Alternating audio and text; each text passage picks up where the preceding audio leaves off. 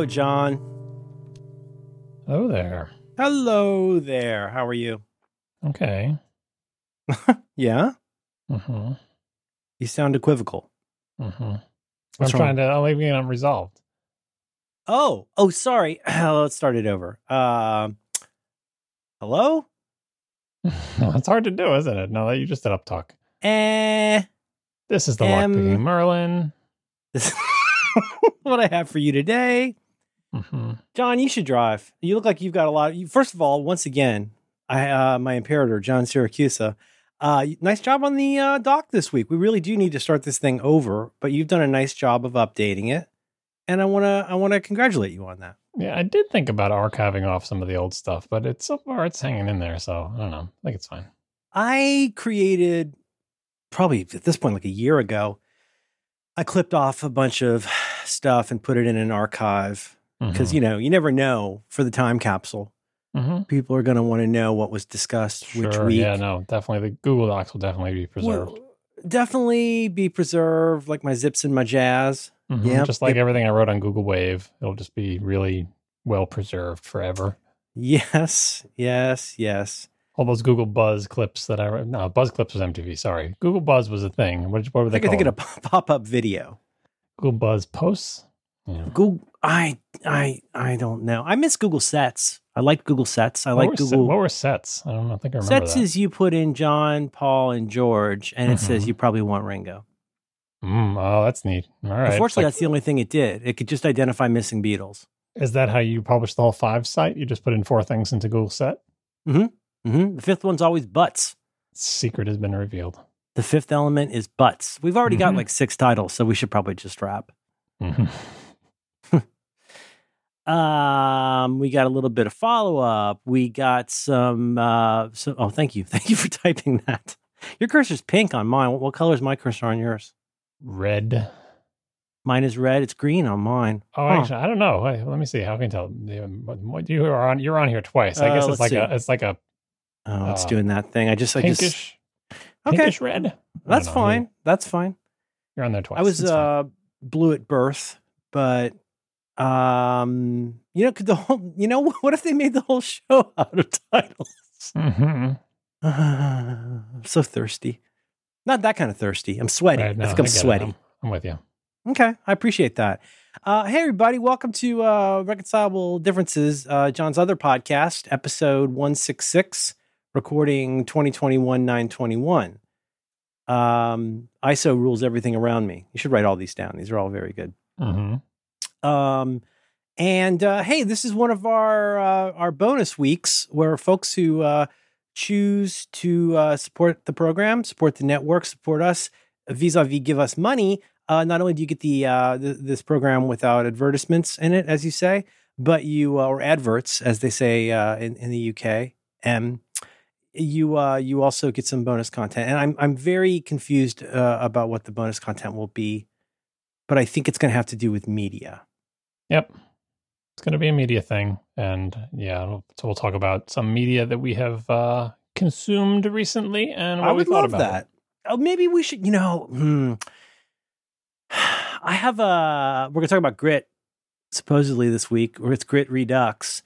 And I'm the worst kind of prepared for this.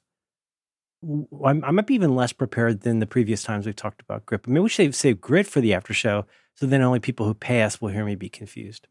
No. After show is definitely the media stuff, because then people don't like the media stuff in the main show. It's like, well, what if I didn't watch a show? It's going to be spoiled, and then I have to skip it. But if it's in the after show, I feel like it's more acceptable. Save it for 2 or 3 years. Yeah, no, I'm totally into that. Anyway, you can go to relay.fm/RD. RDRR, I think was Miss Hoover's joke. Don't confuse people, because that doesn't resolve. If they go to RDRR, it's just a 404. Huh. I mean, although we should really talk to Mike about that. Well, I think we talked to Steppen about that. But unfortunately, if you do that, the memberful thing means that people will get it at different times. Cut that out, Jim. Anyway, thank you so much for being here. Also, do we want to do one last hurrah for St. Jude? I can't figure out if this is going to be published in September, but September is Childhood Cancer Awareness Month, and Relay FM is doing their pledge drive for Just St. to be clear, Jude. we're against childhood cancer. That's your money. Like when people say they're raising money for breast cancer, I think they should be clearer. To give people cancer. We're trying to cure it for sure. No. That's Philip Morris. I think people know that. Yeah, it looks like I haven't checked in lately, but last time I looked, they had raised a pretty princely sum. I say they because the everybody else is. Oh my goodness, look at that! Mm-hmm. Oh my goodness! Don't let this dissuade you. This should persuade you, not dissuade you. That is this just this year, John? Yes, this is just this year. Okay, John, tell them what you told them. This is crazy. Tell them. Well, so I'm going to say that the original goal, the original cheeky goal, like every year when they do these pledge drives, they always make a goal that's like bigger than last year, right? So I forget what it was last year, but this year they said, oh, okay, our new goal for this year is going to be $333,000, $333.33 or something. Just, 6 threes and then 3 cents, 33 cents. And of course, they blew past that goal. And so they just kept raising it and they go past it and they raise it and they go past it. The most recent goal they set was $500,001. Currently raised, we are now at $524,891.53. So we're blown away. 480,000 of that is people that just wanted to troll and needle Casey Liss. That's right. I mean, we did a pledge drive for this on Pledge Drive. We talked about an ATP for the past couple of weeks as well. We're talking about it here because everyone in Relay is behind this. They just had the podcast-a-thon, which was a lot of fun. I left that on for most of the day that they did that. So you missed that. Although you can watch it on YouTube. You can watch the replay if it inspires you to give. The URL you want to go to is stjude.org/relay. And please give what you can. And even if September passes, you can still give money to St. Jude. You can give it all year round. It's just September is the month that we... You're sure about that? I'm 100% positively sure. Do we get any credit for that? We don't get any credit for this either. It's not about getting credit. We're just trying to drive. It's a pledge drive. We're driving them like cattle into the chute where they will then give money so that families who have children with cancer don't have to pay anything to. No bill is presented. That's right. Mm-hmm. It's a pretty good gig. Yeah. Which doesn't sound exciting if you live anyplace other than the United States. But the idea that if you live in the United States and your kid has cancer and you would never receive a bill from the hospital that cures that cancer is nonsensical, mind-bogglingly amazing. So pity us here in the U.S. with our terrible healthcare system. But if you live in the U.S. or otherwise, you can give money to help. And if you live outside the U.S. and you're like, why do I care if U.S. kids have cancer? A, you're a terrible person. And B, there is some ad copy that I didn't put in the document, but St. Jude actually does share their treatments and knowledge with, people around the world. So the work done at St. Jude benefits children over the entire globe, not just kids in this godforsaken country that we call United States. That's cool of them to do that, because if they said, nuh-uh, you can't have this information, that would be, especially for Danny Thomas, that would be a little bit of a move, and what was the stat? Is the stat in here? Yeah, this is the stat. You dropped a stat last time because you had the copy in front of you, something along the lines of before time, something like 20% survival rate. They've helped bring that up to an 80% survival rate for kids with cancer. And, jokes have left the room for just a minute. Boy, they say when you have a kid, it feels like your heart moves to the outside of your body. I cannot even fathom how I would. I think about somebody like K-Files on Twitter, whose infant daughter died of cancer, I think last year, and it's just gutting to think about. So maybe you're a pet dad or a pet mom, but like there's somebody in your life that you love, and I usually push this hard, but here's the thing: money's hard to come by, and that's why we're always begging you for money, because we need your money. But if you could do $5, that would be really nice, and I bet it would make you feel good too. Now here's the thing: I used to always do anonymous, and just in case you ever see the meager amounts of money that I donate to a thing, you could talk me out of this, but the reason I put my name on it is I would like you to know that people you know and nominally like or admire are doing it too. I would like to think that helps. And if you want to put your name up there, I think that would be nice too. It's not for clapping. It's just a way of saying, this is a thing that I believe in. And it's gross to do it all the time everywhere, but you have Facebook for that kind of unnecessary bragging. But in this case, you're gonna help a kid you don't know. You don't need to know. Somebody knows that kid. That kid needs the help. Don't let their parents see a bill because this is America, man. Yeah. So even just a few bucks, and it's really easy to give. It's not complicated. If you give $5, you don't have to worry that you're going to be overwhelmed with paperwork or whatever. But if you can give more than $5, that's great too. But if you can give $1, that's great. Just sort of, breaking the seal, as they say, and just getting into the habit of doing this every year. Once you start doing it, it feels good. It helps the world. Give it a try. Yeah. Is there a way that we could, I should probably, this is in band, as you say, I should probably save this for for our pre-flight, but is there a way that we could say that we're offering matching, but that just means you give us money too? Could that be, we could call that matching? I don't think that's what they mean by matching.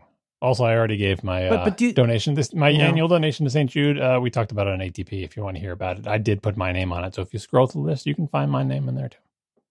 Yeah, I finally, I do it every year, but I hadn't done it for this particular drive. So I finally did it the other night. It's not a huge amount of money, but this is why you should give up. Never mind.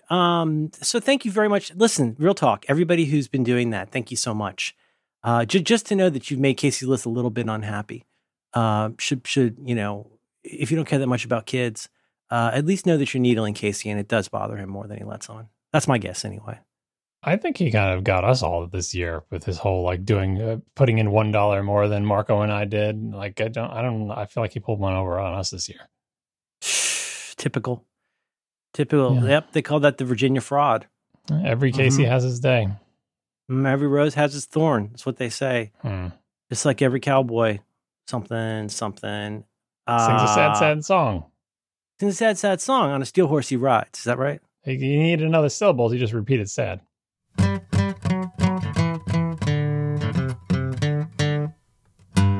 This episode of Reconcilable Differences is brought to you in part by Instabug. You can learn more about Instabug right now by visiting try.instabug.com/diffs. Hey, let me tell you something you already know, which is that building mobile apps presents some challenges. Bugs, crashes, and performance issues can be a nightmare for developers, but what if you could not only detect all these issues, but understand the quality of your app from your user's point of view? Well, Instabug's lightweight SDK grabs all the insights you need to build quality apps through comprehensive bug and crash reports, performance monitoring, and real-time user feedback, all in one SDK. With Instabug, you can continuously monitor and measure the performance of your app as perceived by your users. You can engage with your users by letting them report issues and ask questions right from inside your app, and get all the information you need about bugs, crashes, and other issues. You can fix those issues in record time, all with a focus on privacy and security.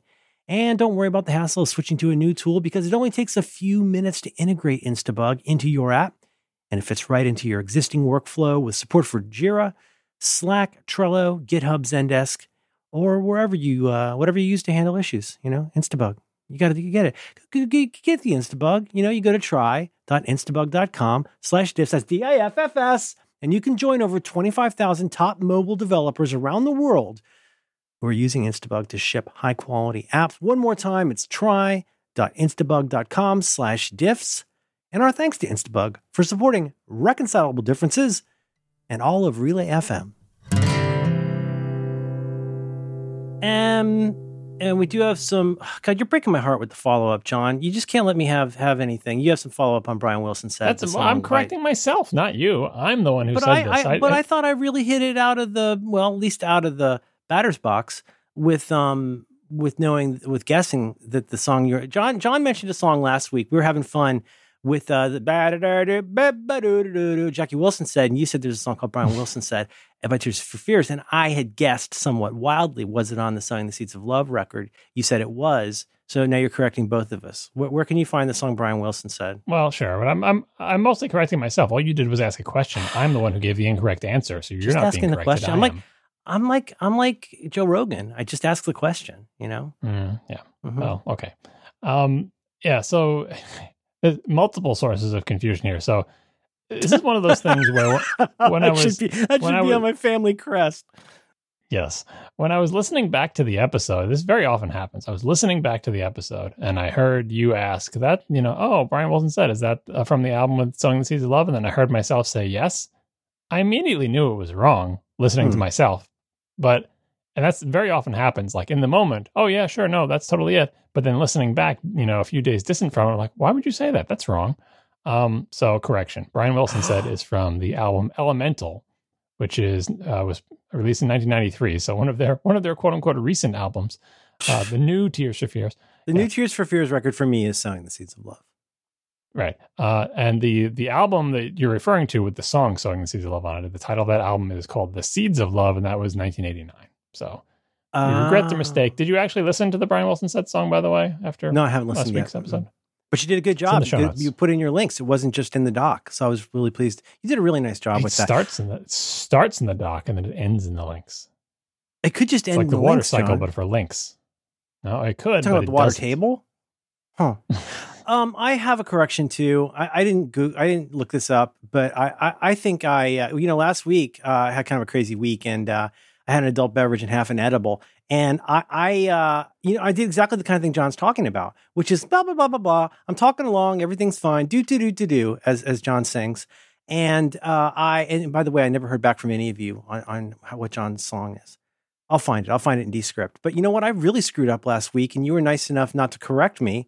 I totally conflated two different, what's his name? Michael Jordan? Who's the guy? Michael. I conflated two different Michael Keaton movies last week, and I'm covered with shame. I thought you were doing it on purpose because it sounds wasn't like a bit. I conflated Mr. Mom and Gung Ho. Right, but there are a lot of similarities in them.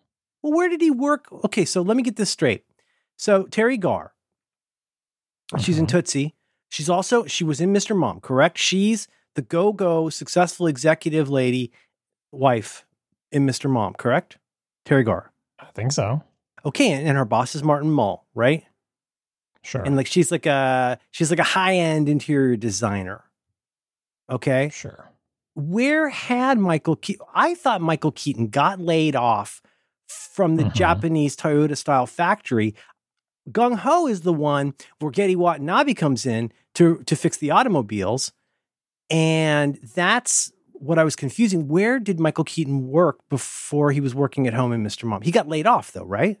According to the Wikipedia page, he got laid off from his job at Ford. So it was an automobile place. That's what I'm saying. There are some similarities in these 80s Michael Keaton, there are similarities. Slice of white suburban life John, where's movies. Grandpa's automobile? That's a different movie. No, it's not. It's part of the larger Gedde Watanabe universe. Am I saying that right? Is it Geddy Lee? What's the guy's name? Gedde Watanabe. Isn't that his name? Probably. I think I want to say Gedde Watanabe. Yeah. It's strange the things that a person remembers. I have a lot of blocks I need to reclaim. This morning we were watching one of our favorite family favorite episodes because what'll happen is when my kid and I go to get bagels, and if there is time to watch a little TV before school, which we encourage, we'll sometimes talk about what we want to watch, which is usually Grey's Anatomy or Community. And I mentioned what I think might be. Have you seen Parks and Rec? Some little tiny bits. Okay. What I consider to be, for whatever reason, one of the most quotable episodes of the show, which is the one, I don't remember what it's called, but it's the one where they have the time capsule and they have to decide what gets to go in the time capsule. It's got so much to love about it. April is trying to make Andy jealous, and so she started seeing the guy from Venezuela, David Matthews, Crash Into Me, that guy. And but it's got a wonderful, one of the classic Parks and Rec meetings where the citizens come. And for notes, I will find a compilation of various citizen meetings, town halls on Parks and Rec. But it's the one where Will Forte appears as the guy who's super into Twilight and wants Twilight to be in the time capsule. Have you seen this episode, John? I don't think so, but I've heard you talk about it before. No Twilight. Yes, Twilight.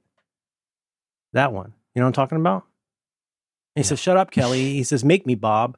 It's very, very quotable. And there's all the people with their objections about it. There's the guy who wants his cat, I think the ashes of his cat to be in there, except for turnip. That one. Also, he's also the guy who in a different one says ham and mayonnaise. There's that guy. And then you got the guy who's really worried about what's going to happen. And he's worried there's going to be a flu pandemic. And they say, "Well, what do you want us to do?" And he says, "I don't know. I'm just scared." It's really funny. It's a good episode. I should make it homework. I'll put it in your homework area. Hey, wait, did we take the homework area away? You moved it down because it was too oppressive. I did move it down. That was smart. Okay.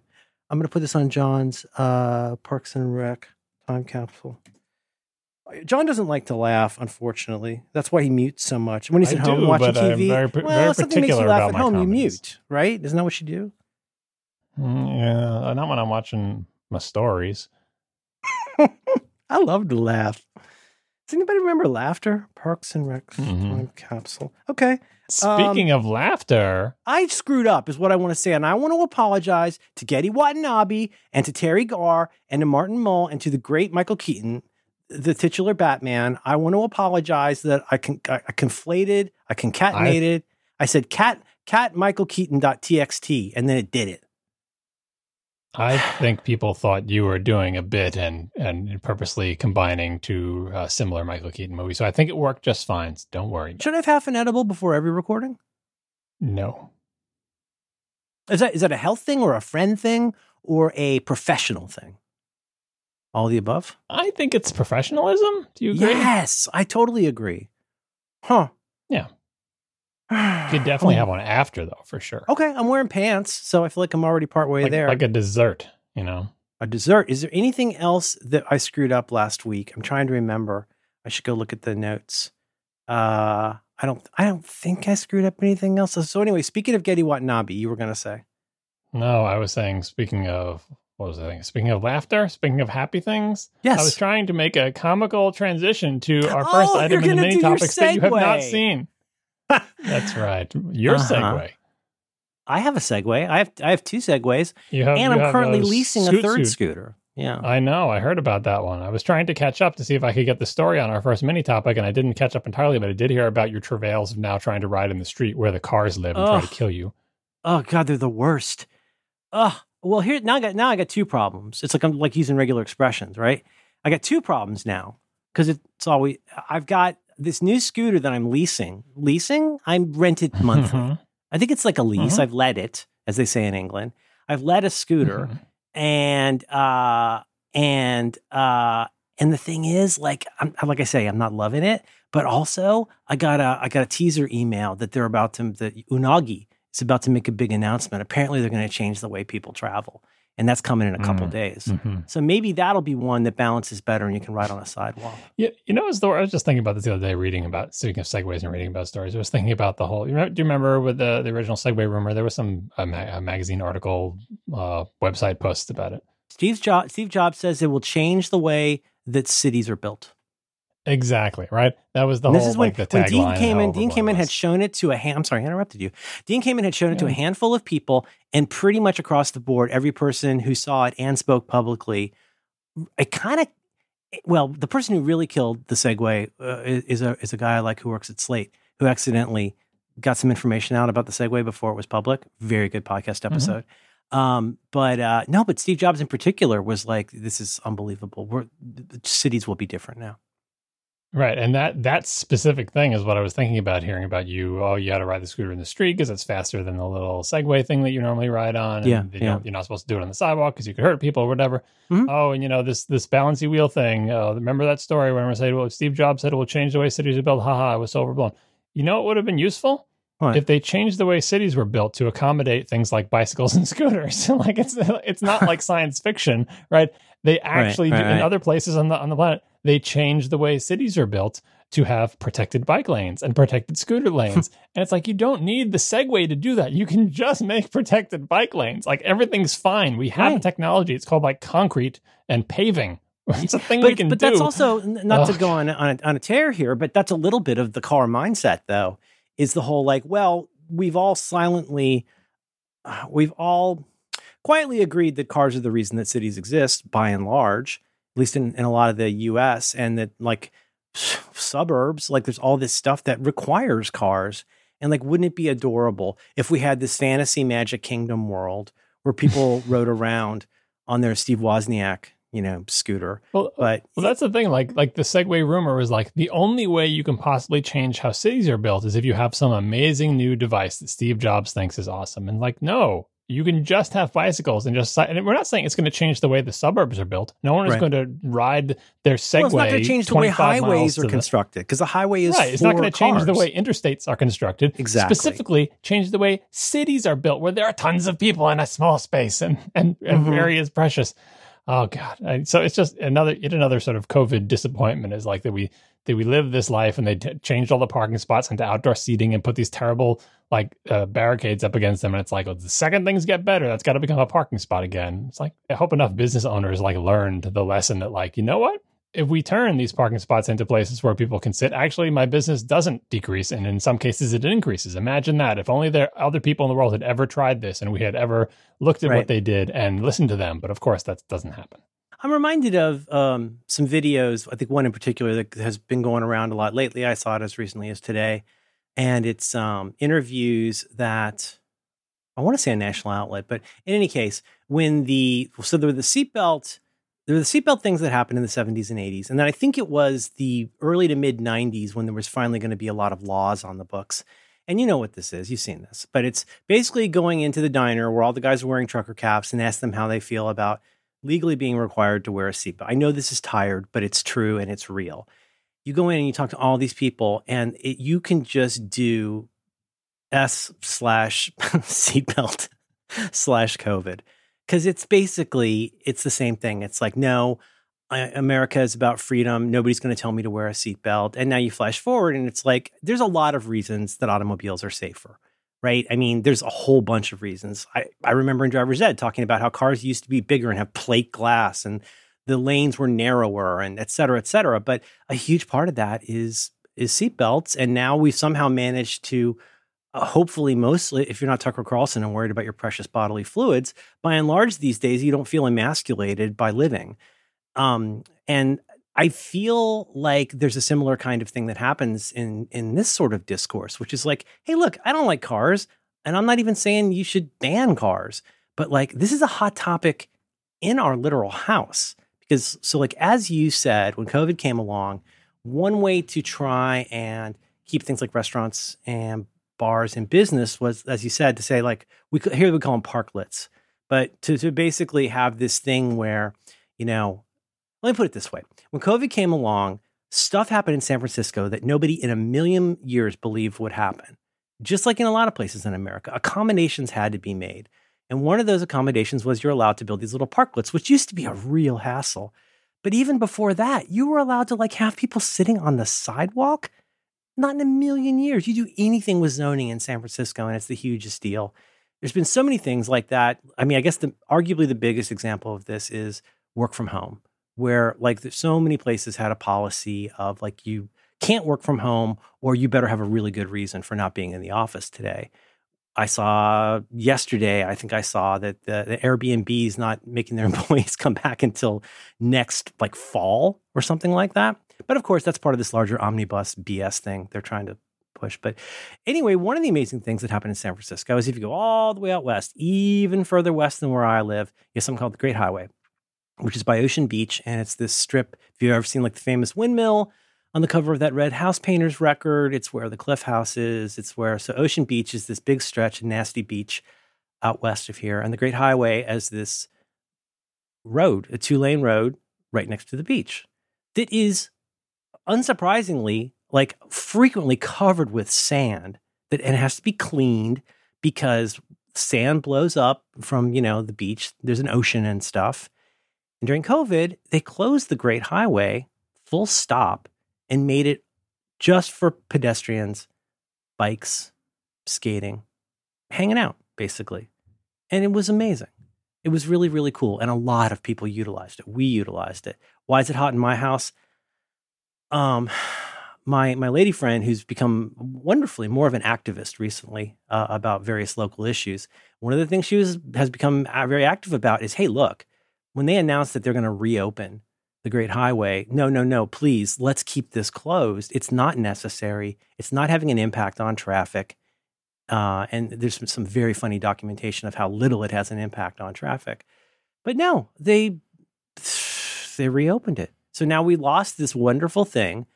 A lot of the people who actually live in San Francisco and live near there, care about it. We'd love to have it back. Like there should be a place where you can go, and it's not even like, we're not talking about Van Ness Avenue. We're not talking about Market Street. We're talking about the Great Highway. Like it's okay. You'll find another way to get into the parking lot at the zoo. You'll figure it out. Go to slow, take a right. You'll figure it out. But a friend of the show, a guy I know from the internet, I think his name's Tag. He did this hilarious video of like, oh my God, you're not going to believe the craziness that's happening at Lincoln and 46th.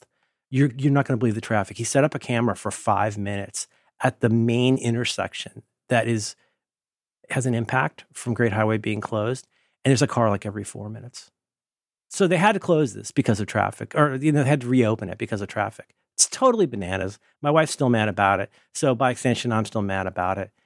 It's like, man, can we learn something from this? Like, people are using electric bikes more. People are doing all this stuff more. And I'm not saying we got to get all the cars off the road or close all the roads. I'm not saying anything like that. But like, here out in the Sunset, we have this 20th Avenue up the street from me a little bit is the bike lane, the / pedestrian lane, so chosen because it has the least amount of grade of any contiguous road in the western part of San Francisco. And it's still very hilly. But like, that's got a bike lane, so I can scoot up that, and it doesn't disrupt anything.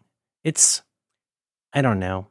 I'm sorry, I just ranted and I apologize. But like, I think people, I know this is true for me, and I think it's true for a lot of other people, is that there are things that happen in the world that we then decide to take it, as I say on Mr. Show, take it personal and make it personal.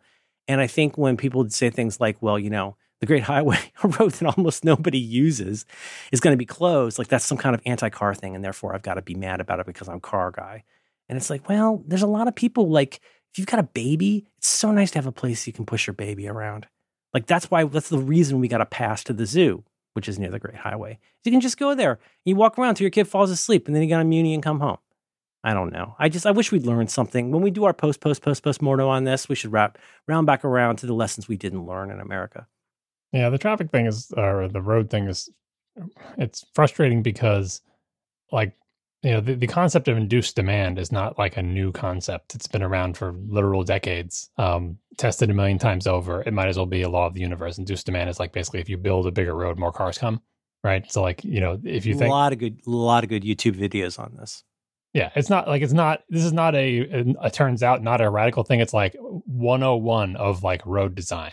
Right. It is not a sophisticated concept. The problem is that from a quote unquote common sense perspective, if you are running for office and your constituents complain about traffic and you promise to build a new road, the common sense thing is like, oh, that'll fix the traffic, because regular people don't know about induced demand, because even though it is, traffic design 101, people aren't traffic designers, right? They're just regular people. And when they are stuck in traffic, they think if this road had one more lane, there would be less traffic here. Right? Or if there was another road, there would be less traffic. And so that cycle just repeats. And I think the only way you can sort of break that cycle is essentially like education, right? And anything having to do with the education system is fraught, but like, I guess you have to teach people about induced demand and show them in their social studies classes for their entire, primary educational career. Like, look at these cities in Europe that don't have 1 million parking spots, and people get place to place by walking and riding bikes, and how much happier they are, and how inexpensive bike infrastructure is, and so on and so. Like, you basically have to do it there, so that when they're stuck in traffic as an adult and someone runs for office and promises to build a new highway, they get a little like, dental plan, at least it needs braces, induced demand, at least it needs braces. Like that's what you need in the back of their head. I don't know if it'll work, but I feel like it's the only way to, because for my whole life, I mean, granted, my dad is a civil engineer, so I have actually been hearing about this my whole life, and maybe have more. But it seems so intuitive. This is what makes it such a turns out, and that's why this is actually a topic that is oddly well suited for YouTube. I'm pretty sure CGP Grey has done one. Wendover might have done one on this, but there's this kind of this very surprising phenomenon, which is like, let's say you got a 2-lane road and you turn into a 6-lane road. And you're like, oh my God, there's no way in the world that we'll ever fill up the capacity on this. But like, life finds a way. When it becomes quicker to go on the highway, more people will go on that highway, and they will fill it up in no time until it slows things down. And now what are you going to do? Make a 14-lane highway? Yeah, no, they just keep adding lanes. You end up with Atlanta. Atlanta has like 8,000 lane highways, and the traffic is terrible. And it's just that they add more lanes and it gets more terrible. And whatever lane you're in will eventually be an exit only lane. I remember the first time that I heard, I think my friend Jonathan told me this, and I was like, And he was like, the thing is, if everybody on the highway would just go approximately the same speed and rarely, if ever, hit their brakes, all traffic would move faster. I remember saying this to my father when I was like literally like, 4 years old, right? And then having my father explain to me, my father, the civil engineer, explain to me why that wouldn't work. So I again, and knowing that internalized it from a very young age, but it's no, it's the question of a 5-year-old. But most people don't, when you're stuck in traffic, of course, that's the thing that you think. It seems like that would work. And then nowadays you got to have the magical self-driving tech bros swoop in and say, yeah, but with self-driving cars, we can actually do that. It's like, all right, calm down. Let's just. Yeah. And some percentage of them will plow into a truck because they were eating 3 burritos. Yeah, that's fine. But my understanding of it is that it's that like, and again, this is something you can illustrate pretty well with a video, which is like one person hits their brakes, the next person hit their brakes. That has this cascading effect. Then people have to get back up to speed. I'm not saying everybody should go 35 miles an hour, but that aggro, testosterone male thing of like, bam, like hitting it and going forward and then hitting your brakes. So you're saying, what does your civil engineer dad have to say? Is he saying that it turns out that I and YouTube are incorrect about that? No, he's saying exactly what you said. Like whatever YouTube video forever will always say about this, which is like, it's a dynamic system where even though you think from your local perspective you could solve this problem, it doesn't actually work because there is a delay, there is lag for everyone reacting. And so you can see from your micro perspective in your car, it's like everybody just go. But from the macro perspective, you see like just exactly like you said, and you see in YouTube videos, waves rippling outward from whatever the thing that happens. Oh, I slowed down because I wanted to read that exit sign. And you watch that person who slowed down by 5 miles an hour, that move ripples throughout the human, nervous system of all the cars for miles and behind them. Like, it's very easy to demonstrate on the macro scale. And again, this is not like they just discovered this now. Like, they've known this forever, right? It's just, it doesn't fit with people's common sense knowledge of how to do things. And so that's, again, our political system. You get a politician who's promising to do something. I'm going to say that at 5 o'clock everyone will go. No one's tried that yet, but like, you come up with these ideas that seem like they work, and you get elected to office, and you do what you said, and you build more roads, and it's just, and again, like everything else in this country, we have this view of just what's in front of us, and it's like, yes, it works literally every place else in the world, but it can't work here because we're Americans. If everyone else would drive like me, this would be better.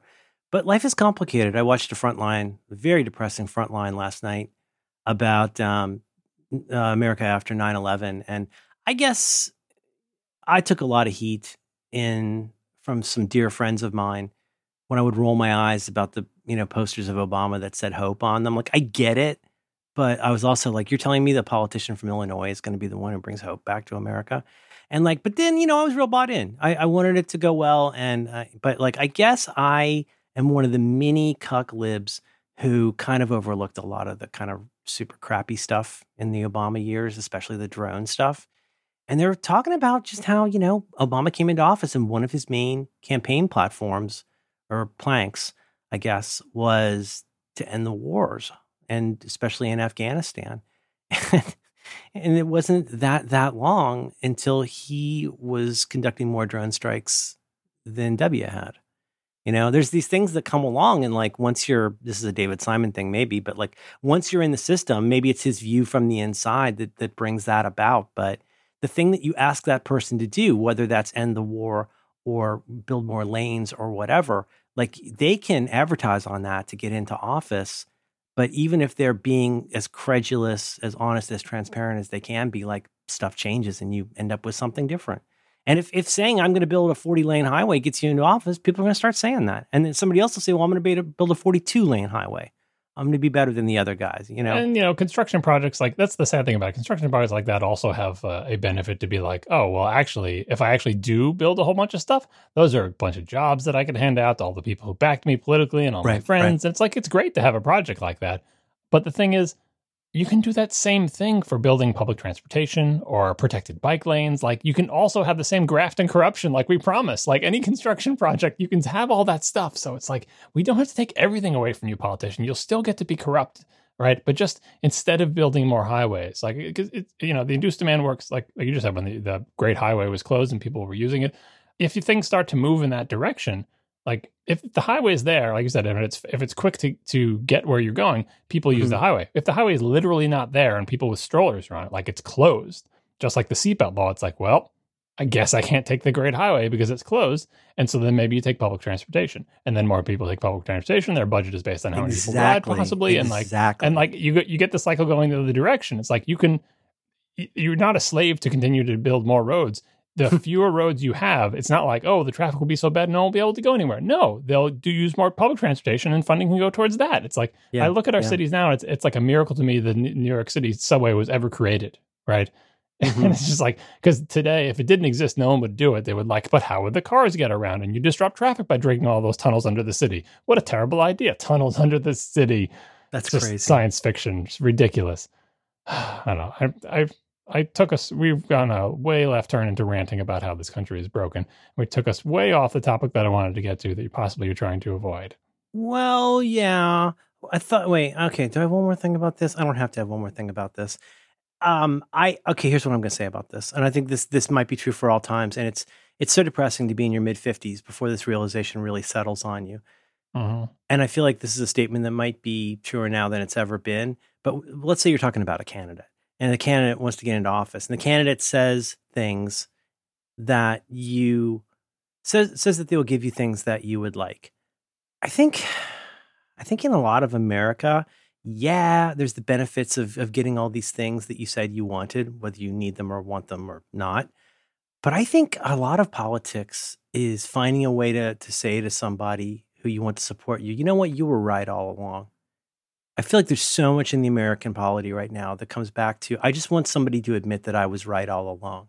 And so if you could say to that person, you're right. Well, my gosh, where are you going to drive your 5 Broncos if you don't have the Great Highway? You were right all along. Or you say to the other person, oh, you're right. You know, your electric bike with the baby holder on it is exactly the thing. Let's do this with Great Highway. You know what? You were right all along.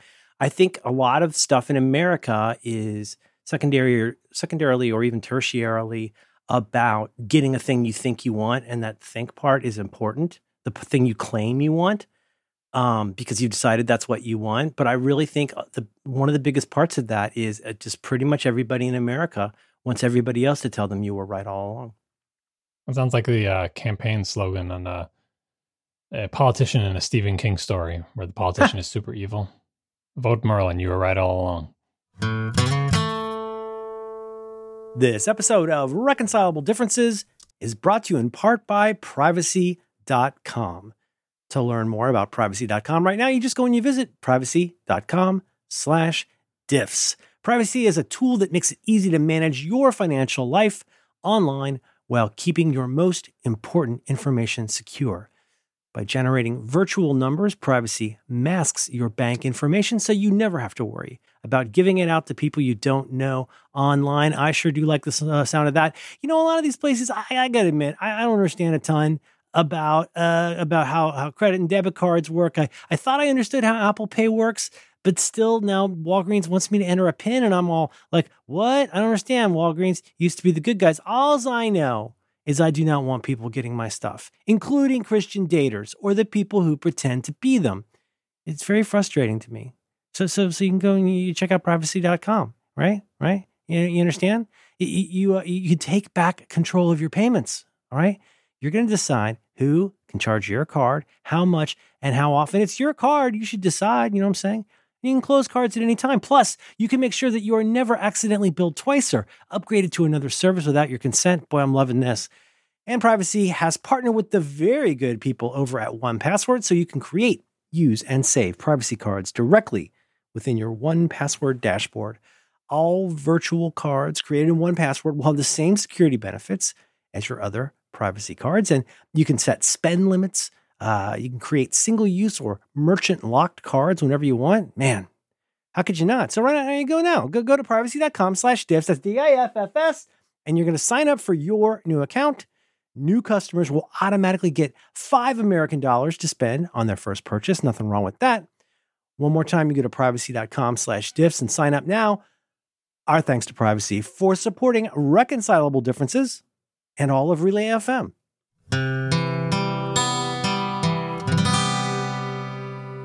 Okay. This is your topic. This is your topic. I do that. Mm-hmm. Okay, so I'm okay. All right. My cat died, and at this point, this is starting to seem farcical. This is only the second place I've said this that I'm aware of publicly, but I didn't want the death of my cat to turn into a whole thing, let alone like an internet content source of content for the internet. There are people like there are Jason Snells in the world who have a unique ability to make their job doing their job. And I don't mean that in a slight way. I mean, like, I love the way that Jason is able to do the kinds of things that he's done for over 20 years, but then also be able to say, oh yeah, and here's a write-up on how I did that and blah, blah, blah. And I think he and to some extent Mike are both really good at that. But like, I don't want my life to entirely become, let's say I'm not a van lifer. I don't want my entire life to become a thing that is a thing I have to talk about on the internet. My cat died, and my cat died.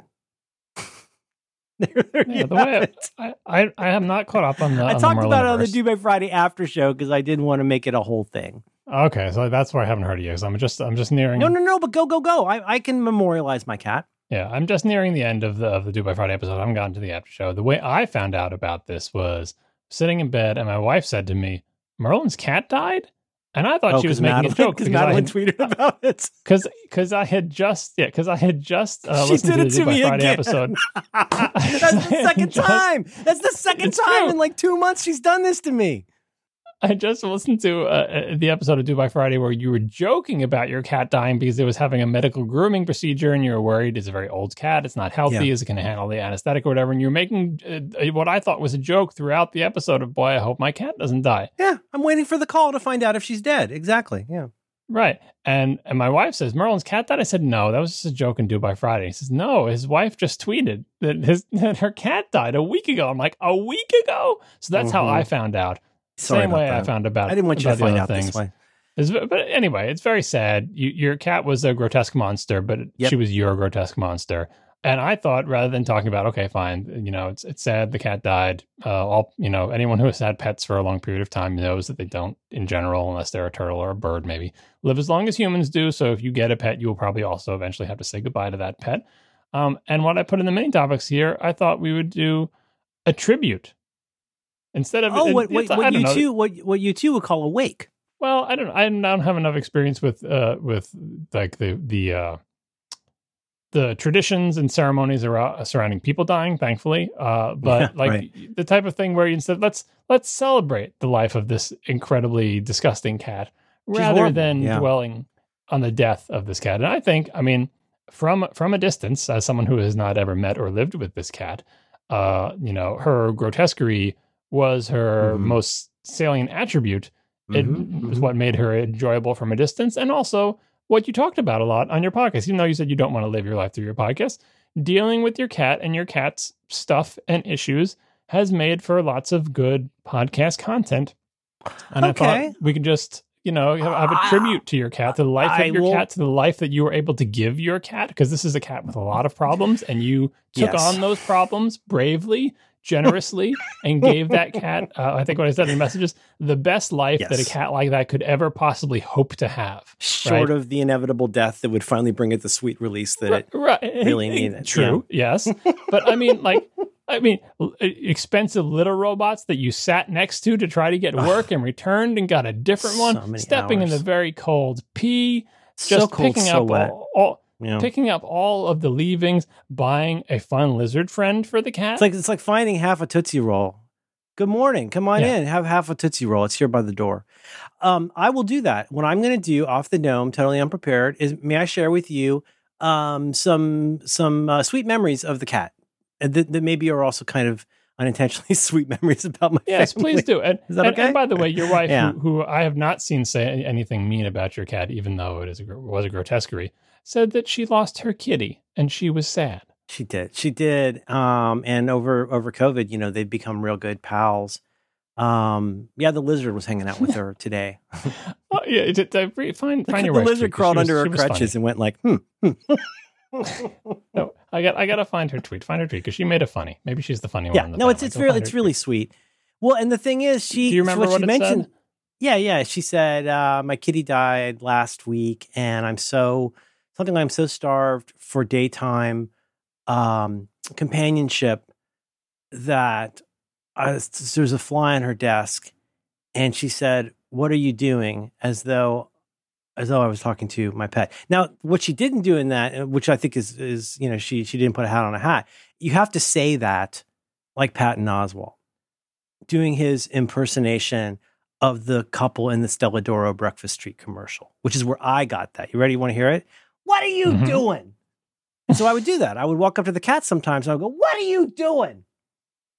And so she would do that. We'd say, so we say, well, okay, here's the thing. Okay. You talk to your animals, right? You talk to your animals, and the way we talk to our animals is a lot like the way we talked to our daughter when she was a toddler. Well, like all the time, we'd look at her and she'd have the baby would have this very perplexed look on her face, like she was very concerned or about to fart. And this is sort of a quote from Rushmore, but it's a paraphrase. I would say, "What do you think, Eleanor?" And then she'd just keep staring at me. Like, "What do you think, Mr. Little Jeans?" I'd say, "What do you think, Eleanor?" And she would just stare at me and fart. But with the cat, yeah, we would. So here's some various random memories. The way we ended up getting the cat, as I've mentioned, was I thought I was getting a different cat. I thought of the 3 horrific creatures that lived at these people's house, I thought we were getting Midgie. I thought we were getting Midget, who's the cute cat. Now, Midget died a couple years ago, so it's not like it would have bought us a lot of extra time, but Midget is the cute cat. This is the cat. This is like the, oh God, who wrote the book? The Mad Woman in the Attic. This is like the cat you hide. This is yeah. And so there's Midgie, there's Savvy, and there's Bad Cat. And Bad Cat's the one that used to beat up our cat. So anyway, they brought the cat home, and I was very kind of like Bressa Fressa, Schnegel Bressa, don't want to have a cat. And I didn't want to have a cat. But she came into our life, and because she had been very bullied by Bad Cat, she essentially hid under the bed mostly, I want to say, for almost 2 weeks. She didn't eat or drink. I don't know if you know this about animals, John, but especially cats. They can go a really long time without doing the sorts of eating, drinking, peeing, pooping things. Like it can be concerning how long a cat who's freaked out can be under the bed and not do anything normal and cat-like apart from being, an under the bed cat. And so that was for a long time, and so of course we're hyper attenuated to this new animal. And I'm thinking like, oh God, can't we just have a normal cat that comes and hangs out? I don't really want a normal cat. Like if I had Alex's cat, I'd lose my goddamn mind. All their cat does all day long is like knock things off of other things and stare at you. The cat is an idiot, and I don't want that cat. But the cat was under the bed for so long. She was for like 3 years. She was so skittish around us. But I do remember super clearly, I think the family had already gone to bed, and the cat was out and walking around. And the cat had been captured on the Canary camera. And it was all I could do not to wake up the family and say, "Would you look at this? The cat is walking around the house." And it was such a big deal. And that was the beginning of lots of little milestones. And thank goodness for the Canary camera that I got rid of a while ago. But that way during the day, we could like spy on the cat and we'd say like, "Oh, she's gone into Emma's room." Or it looks like, and then one day out of nowhere, our cat who does nothing, cat like somehow got onto the table and walked directly in front of the Canary camera. And it looked like a Peter Jackson monster movie, this giant faced, horrible cat like staring into the camera. So it was fun and exciting for her to become part of the family. And there were so many little steps along the way of her becoming less totally freaked out. Because I think even in the best of cases with cats, there's all kinds of advice about this. Like set the cat up in a guest bathroom and keep the door closed for a couple days. That seems mean, but the cat will actually be more comfortable acclimating to this new environment. But then there were other things like that, like the first time she let us pet her. I have so many pictures of that. I'll send you a cute video from the first month or so where she's about as affectionate as she ever got one night, just rubbing her head all over Emma. And it was so freaking cute. But, she wasn't always a very cuddly cat, but then sometimes she'd get really weirdly cat-like.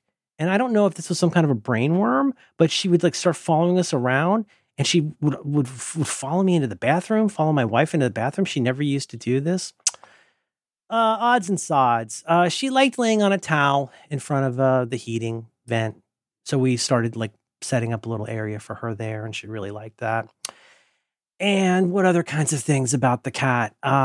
We used to make her dance. Sometimes I'd put my hands under her front legs and hold her up in the air and go da da da da da da. And everybody thought that was funny, especially me. Other kinds of nice things about the cat is that because she was kind of like an experiment in gambling, or like pigeon pellets, where like you could never anticipate how she would respond to something. Like sometimes, like there would just be somebody, like back when we used to have housekeepers a million years ago, she would just hide somewhere until the housekeepers were gone because she was so freaked out. Like whatever was the closest thing she could get under when they arrived, she wouldn't move until we got home. So sometimes that was like in a corner of a closet, and we'd have to go on this hunt for the cat. One of my favorite memories of the cat that started out extremely sad is, I don't know if you're not a big magical thinker. But there are situations in life where even if you're not a natural magical thinker, you do find yourself thinking magically. And so like, if you can't find the cat, you're like really wondering if you've lost your mind, because you feel like you've looked everywhere for the cat. And then you start looking, as I like to say to my family, when you're looking for something, it's important to look in the places you haven't looked yet. And those are all the places you say, well, there's no way they could be there. And there were times where we would find the cat behind the credenza, behind the board games, in an area approximately 3 inches wide, because that's just where she felt like being for a little while. One day after the housekeepers had been there, we couldn't find her. And we looked and we looked and we looked and we looked, and we tore everything apart. You start looking in every closet and looking at all over the place. And eventually it was like, I said this to Madeline, not to Emma, but I was like, I got a feeling, they would leave the door open sometimes, understandably. They got stuff, they're bringing the vacuum and all that. And I was like, I got a feeling the cat's gone. I looked in the chimney, John, because magical thinking. And I started looking everywhere. Gremlins. Well, you start getting weird, and you start to think, like, is the cat in the walls? Like, where is the cat? Did you look in the refrigerator, in the freezer, in the garbage can? Eventually, I looked literally everywhere. No, like seriously, because it takes an unconventional style of problem solving to go like, there's a place I haven't looked because A, I thought there's no way that the cat could get in there, and B, if the cat could get in there, it wouldn't fit in there. So it's sort of like that Warner Brothers cartoon. Remember where the bulldog loves the cat and thinks the cat's been turned into a cookie? Mm-hmm. And it's because, the cat had gone into the flour, and then you thought the cat was a ghost. Anyway, we looked everywhere, and, the next morning, the kid is just frantic. This is probably 4 years ago. And I printed out flyers, put the flyers into those little Avery protector sheets that everybody puts their cat flyers in. We walked around the neighborhood. And again, just to state the probably obvious or inferable was that we had been walking around. We'd split up. Like Emma stays home, even though she was pretty little, stay home, the cat might come back. Left the door open. You're doing all this crazy stuff.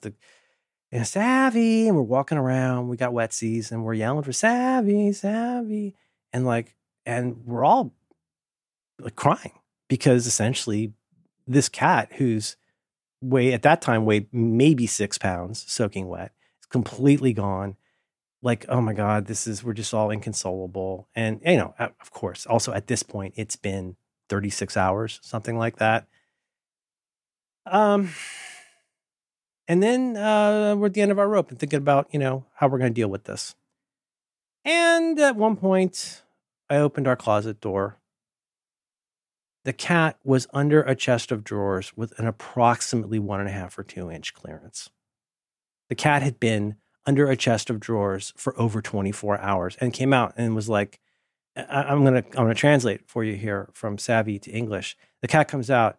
She shakes a little bit and she goes, what? And then putters off and goes and pees on something. She'd been in the closet the entire time. So that's a lesson for me on how to search for things, but it was also a tremendous source of relief. And then she was a monster. She was our monster. And we loved her even more now that we'd made flyers of her. Because really, I mean, that's like, you think about getting to go to your own funeral or something. Imagine how that feels for her. You know what I'm saying? She's been on a flyer. And it turns out that she didn't even know the entire time. It's a good thing. Good thing she can't read. I was just thinking, like, you have the leaving the door open in case she wants to come back home, and that would be the time she decides to wander out of your home. Exactly. Through the open door. And that is it. The limits of my detective skills run right up against that kind of bad luck. Mm-hmm. And then, so we had her for what, 5 years, and she was missing a lot of teeth. But the thing that's been, this is so corny, John, but I just have to be dead honest with you. There's a funny phenomenon. So she was a fluffy, white, horrific cat. But as much as you tend to focus on her horrible stained face, she was primarily a fluffy white cat. And fluffy is a stretch, but yes. I'm going to send you some photos. I only send you the worst ones. I'll send you some of her being actually almost cute. Not cute by your standards. She's not even a cat-shaped cat, so she doesn't have that going for her. But she, wait, what was I going to say? Oh, I dropped the thread. Cat. Oh, sorry. Jim, make that sound better. She's mainly a fluffy white cat. And you start to realize, so a thing that had been happening for a while now is, you know how it is? It's sort of like there's got to be a name for this psychological phenomenon, but how like pareidolia, like the idea that like humans see faces and everything because we're weirdly attuned to finding faces in things that don't have faces, And like there's like out of the corner of your eye, sometimes you go like, oh no, that's just the throw pillow. That's the fuzzy throw pillow. Or that's the fuzzy like rug that we used to put in front of our fake fireplace that she would lay on. Or that was that thing. And since she died, I had to put that stuff away because I kept seeing it out of the corner of my eye, thinking it was her. And I found out Madeline's been doing the same thing. Like I see Madeline's got a knee injury, so her leg is up, and sometimes I would see her foot move, and I would think it's the cat. And it's so hard to. I had to put away all the fuzzy things. It's not helped by the fact that Savvy's actual face didn't everything stained look like a cat's face. Looks like our cat. It was more of an abstract, impression of a face. So now there's probably so many things in your house that technically do look a lot like Savvy's face, including Savvy's butt. Oh God, it's so black. Okay, I'm going to add you to this photo group. So anyway, so long, Savvy. Thanks for being horrible. It sounds like in the grand scheme of things, especially as compared to like Alex's cat, that Savvy was as good a cat as Savvy could be. And really, that's all we can ask of any of us. Thank you, John. You should be a pastor. I should have. If you could do that in an Irish accent, pet funeral you'd be ceremonies. the best Catholic ever. And now we will reveal the cat, and it'll be like stuffed on mounted on a board or something. I don't know. You sent me a few really nice and yet completely on brand John Syracuse texts last night. I know I broke your rule. I showed it to Madeline because it made me really happy. But your idea, I was saying how sad it was that neither the lizard nor the cat ever rode each other. And my secret speculative fantasy the entire time we've had the lizard was I hope at one point one of them rides the other. I don't care who rides whom, but I want to see the lizard riding the cat or the cat riding the lizard. And I think both would be possible because they weigh about the same. It was very, very slight underneath all that. Very slight. So did you get the thing? Did you get the... Yep, I got it. Okay. So that's, I'll tell you, after we're done, I'll tell you what this was for, but somebody's offered to do something really sweet for us. But you can see there's a little bit of Savvy over time. Do you like the bow tie? Like Savvy is Savvy short for Savannah? Like, is that, yes. Is that a nickname? I'm not sure because one of Emma's best friends is also, shares that name. And so we have to say Savvy the cat or Savvy the person. Mm-hmm, right.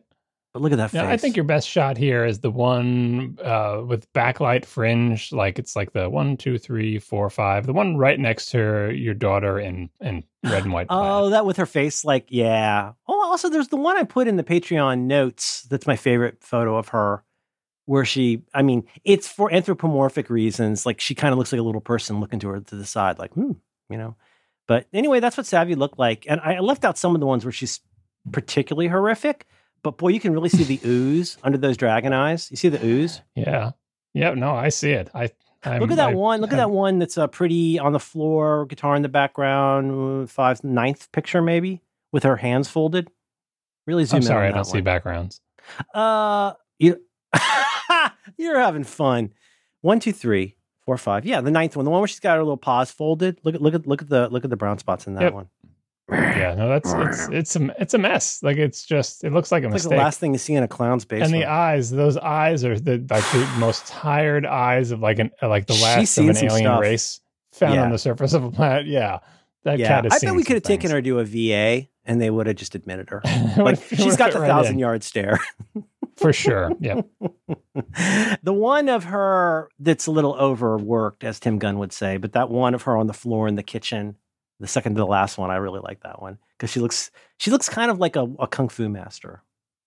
Yes. The really dark one where she's under the table. She's more fluffy. You'll have to, if you would permit, pick one or two of these and throw them into the show notes somewhere so 100%. People can look at. Yeah, I'll totally do that. Yeah. So anyway, that's where we are. There's been talk of, future pet plans. And of course, because it's my role, every household needs a karma suck. There has to be somebody to push back in a household. And sometimes you split those roles up amongst different people. And I'm the pet karma suck. And so listen, one thing, Alex is, I don't like to talk too much out of school about my stupid life, but Alex's partner, Matt, is so nice to me and so nice to our family, just so kind and supportive. And I don't want to, be weird about it, but Matt is so nice. And Matt, like Alex, hears the slightest intimation that somebody might not be having a perfect day. And Matt always parachutes in. And by virtue of his job, is able to send me amazing dog photos. And so Matt cheered me up the other day by I don't know what this event was, but it appeared to be imagine that there's basset hounds, but they're fancy society ladies and having a parade. And it's pictures of basset hounds in hats, fancy hats. And I was like, whatever this is from, bury me there. I want to go to the fancy basset hound parade because next to a corgi, a basset hound is kind of my pick. Another monstrous animal. They got those with health problems and the health grotesquely. Problems. Well, I could get a bulldog, but they fart. I could get a pug, but they're high maintenance. You're taking all these animals that have just been mangled by our selective breeding over the years, and these are the pets you want. Well, no, you know what it is, John? I remember when CGP Grey posted that great video on explaining how AI works. Where and if I were to butcher that for us here, it would be something along the lines of you give it information and you keep throwing away the ones that didn't work until you find the one that did. That doesn't mean you understand how the AI worked, but it means you found the one that made the thing you want. It's like if you took all of the ones that got thrown out and then registered them somewhere and bought them Wetsies. That's the animals we get, I think. I think we get all the rejected AI animals. But it's the opposite. People bred them and kept those grotesque breeds because, this in the case of the squish face animals, they thought, let's keep this. Yeah. That's what I want to do. I want to go back in time to the people who were like, because the story is these animals with squish faces were bred this way because people thought they looked more like a human face because humans don't have snouts, really. Their faces are more or less flat in the front except for their nose. So they bred both cats and dogs selectively to make these smaller versions of these animals with squished up faces, which is terrible for them, and they can't breathe, and it puts folds in their skin. They get bacteria or whatever. Yeah, like Shar-Peis get those infections and stuff. Right, but I can test the premise. Who is it that was living hundreds of years ago that was like, you know what? Animals with flat faces look really cute. They don't. They don't look cute. You know what looks cute? A regular dog. Oh, come on. Regular dogs are cute. This is your dog racism all over again. You and your dog-shaped dogs. You might as well say white-shaped white. I just don't think that is a cute look. Or rather, I think regular dogs are perfectly, except for the same for cats. Regular cats are very cute. They're very adorable. You don't need to squish their faces in. But anyway, I know. We've got the breeds we've got now. What I want ultimately is just a mutt, maybe even a senior mutt, a mutt that needs a good home. That's what I try to say to my family, and they roll their eyes at me. I say, we'll know when it's right because we'll know the pet that needs us more than we need it, and that's the pet you get. I don't want to catch you on the pet rebound, but I think I talked about this on past things of my journey to get our new dog. Because two things. One, I'm not recommending, but I'm saying this is a thing that we did, which is a pet break. Because especially it's like after a breakup where you're like, you know what, take some time. You don't need to go right exactly, and it's not as bad with the cat because it's not as difficult. But especially with something like a dog that you're walking, 3 times a day. to just have a time in your life both to mourn your previous pet and also to have a time in your life where you don't have to walk another creature 3 times a day. That's so smart. You're absolutely right. Right. I know some people are like, oh, my dog died. I need to get a new dog the next day. You do you, if that helps. What I'm saying, but I endorse the idea of a pet vacation to sort of reset everything. And then when you do, yes, when you do decide you're ready, the way I did it was constant web searches. I was saying I'm looking for a rescue dog, right? And so if you look for rescue dogs on the web, there's a million websites. They're missing all the great lines on Community because they're both looking at dog sites the entire time. Yeah. No, but there's so many websites, and you can set up alerts on them, and you can have a whole system. This keys into a whole your project thing or whatever. And I just looked at dogs for like a year, just looking. I had all all my websites set up, had a bunch of tabs and pages and bookmarks that I would go to every day, and every day I would go through the dogs. And it literally took like a year until I found one that was like, is this near me? Does this look like a dog I wanted to rescue? Is it the right age? Is it the right time? Yeah. And that's how we ended up with our current maniacal dog.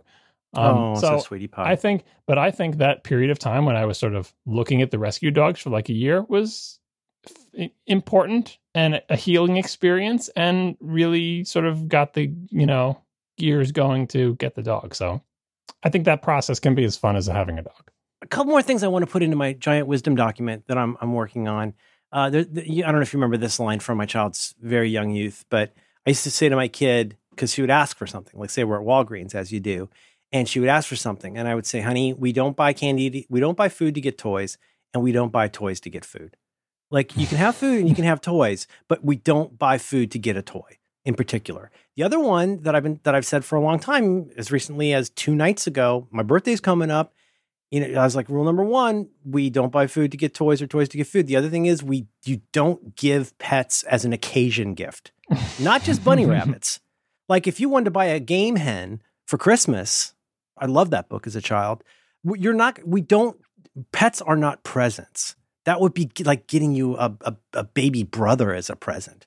That's really odd. No, you have to say to yourself, how much of my life am I open to immediately displacing? Add 40% to that. And then that's the largeness of heart that you need to say, like, I'm willing to move the furniture around for this dumb animal to live in my house. And I'm like, I know I sound horrible when I'm being the way I am here, despite the fact that I would spend an hour or 2 hours every night petting the cat while we watch TV together. Last thing we really, really watched together. What was the last thing we watched? We watched, we were watching a horror movie together, her and me.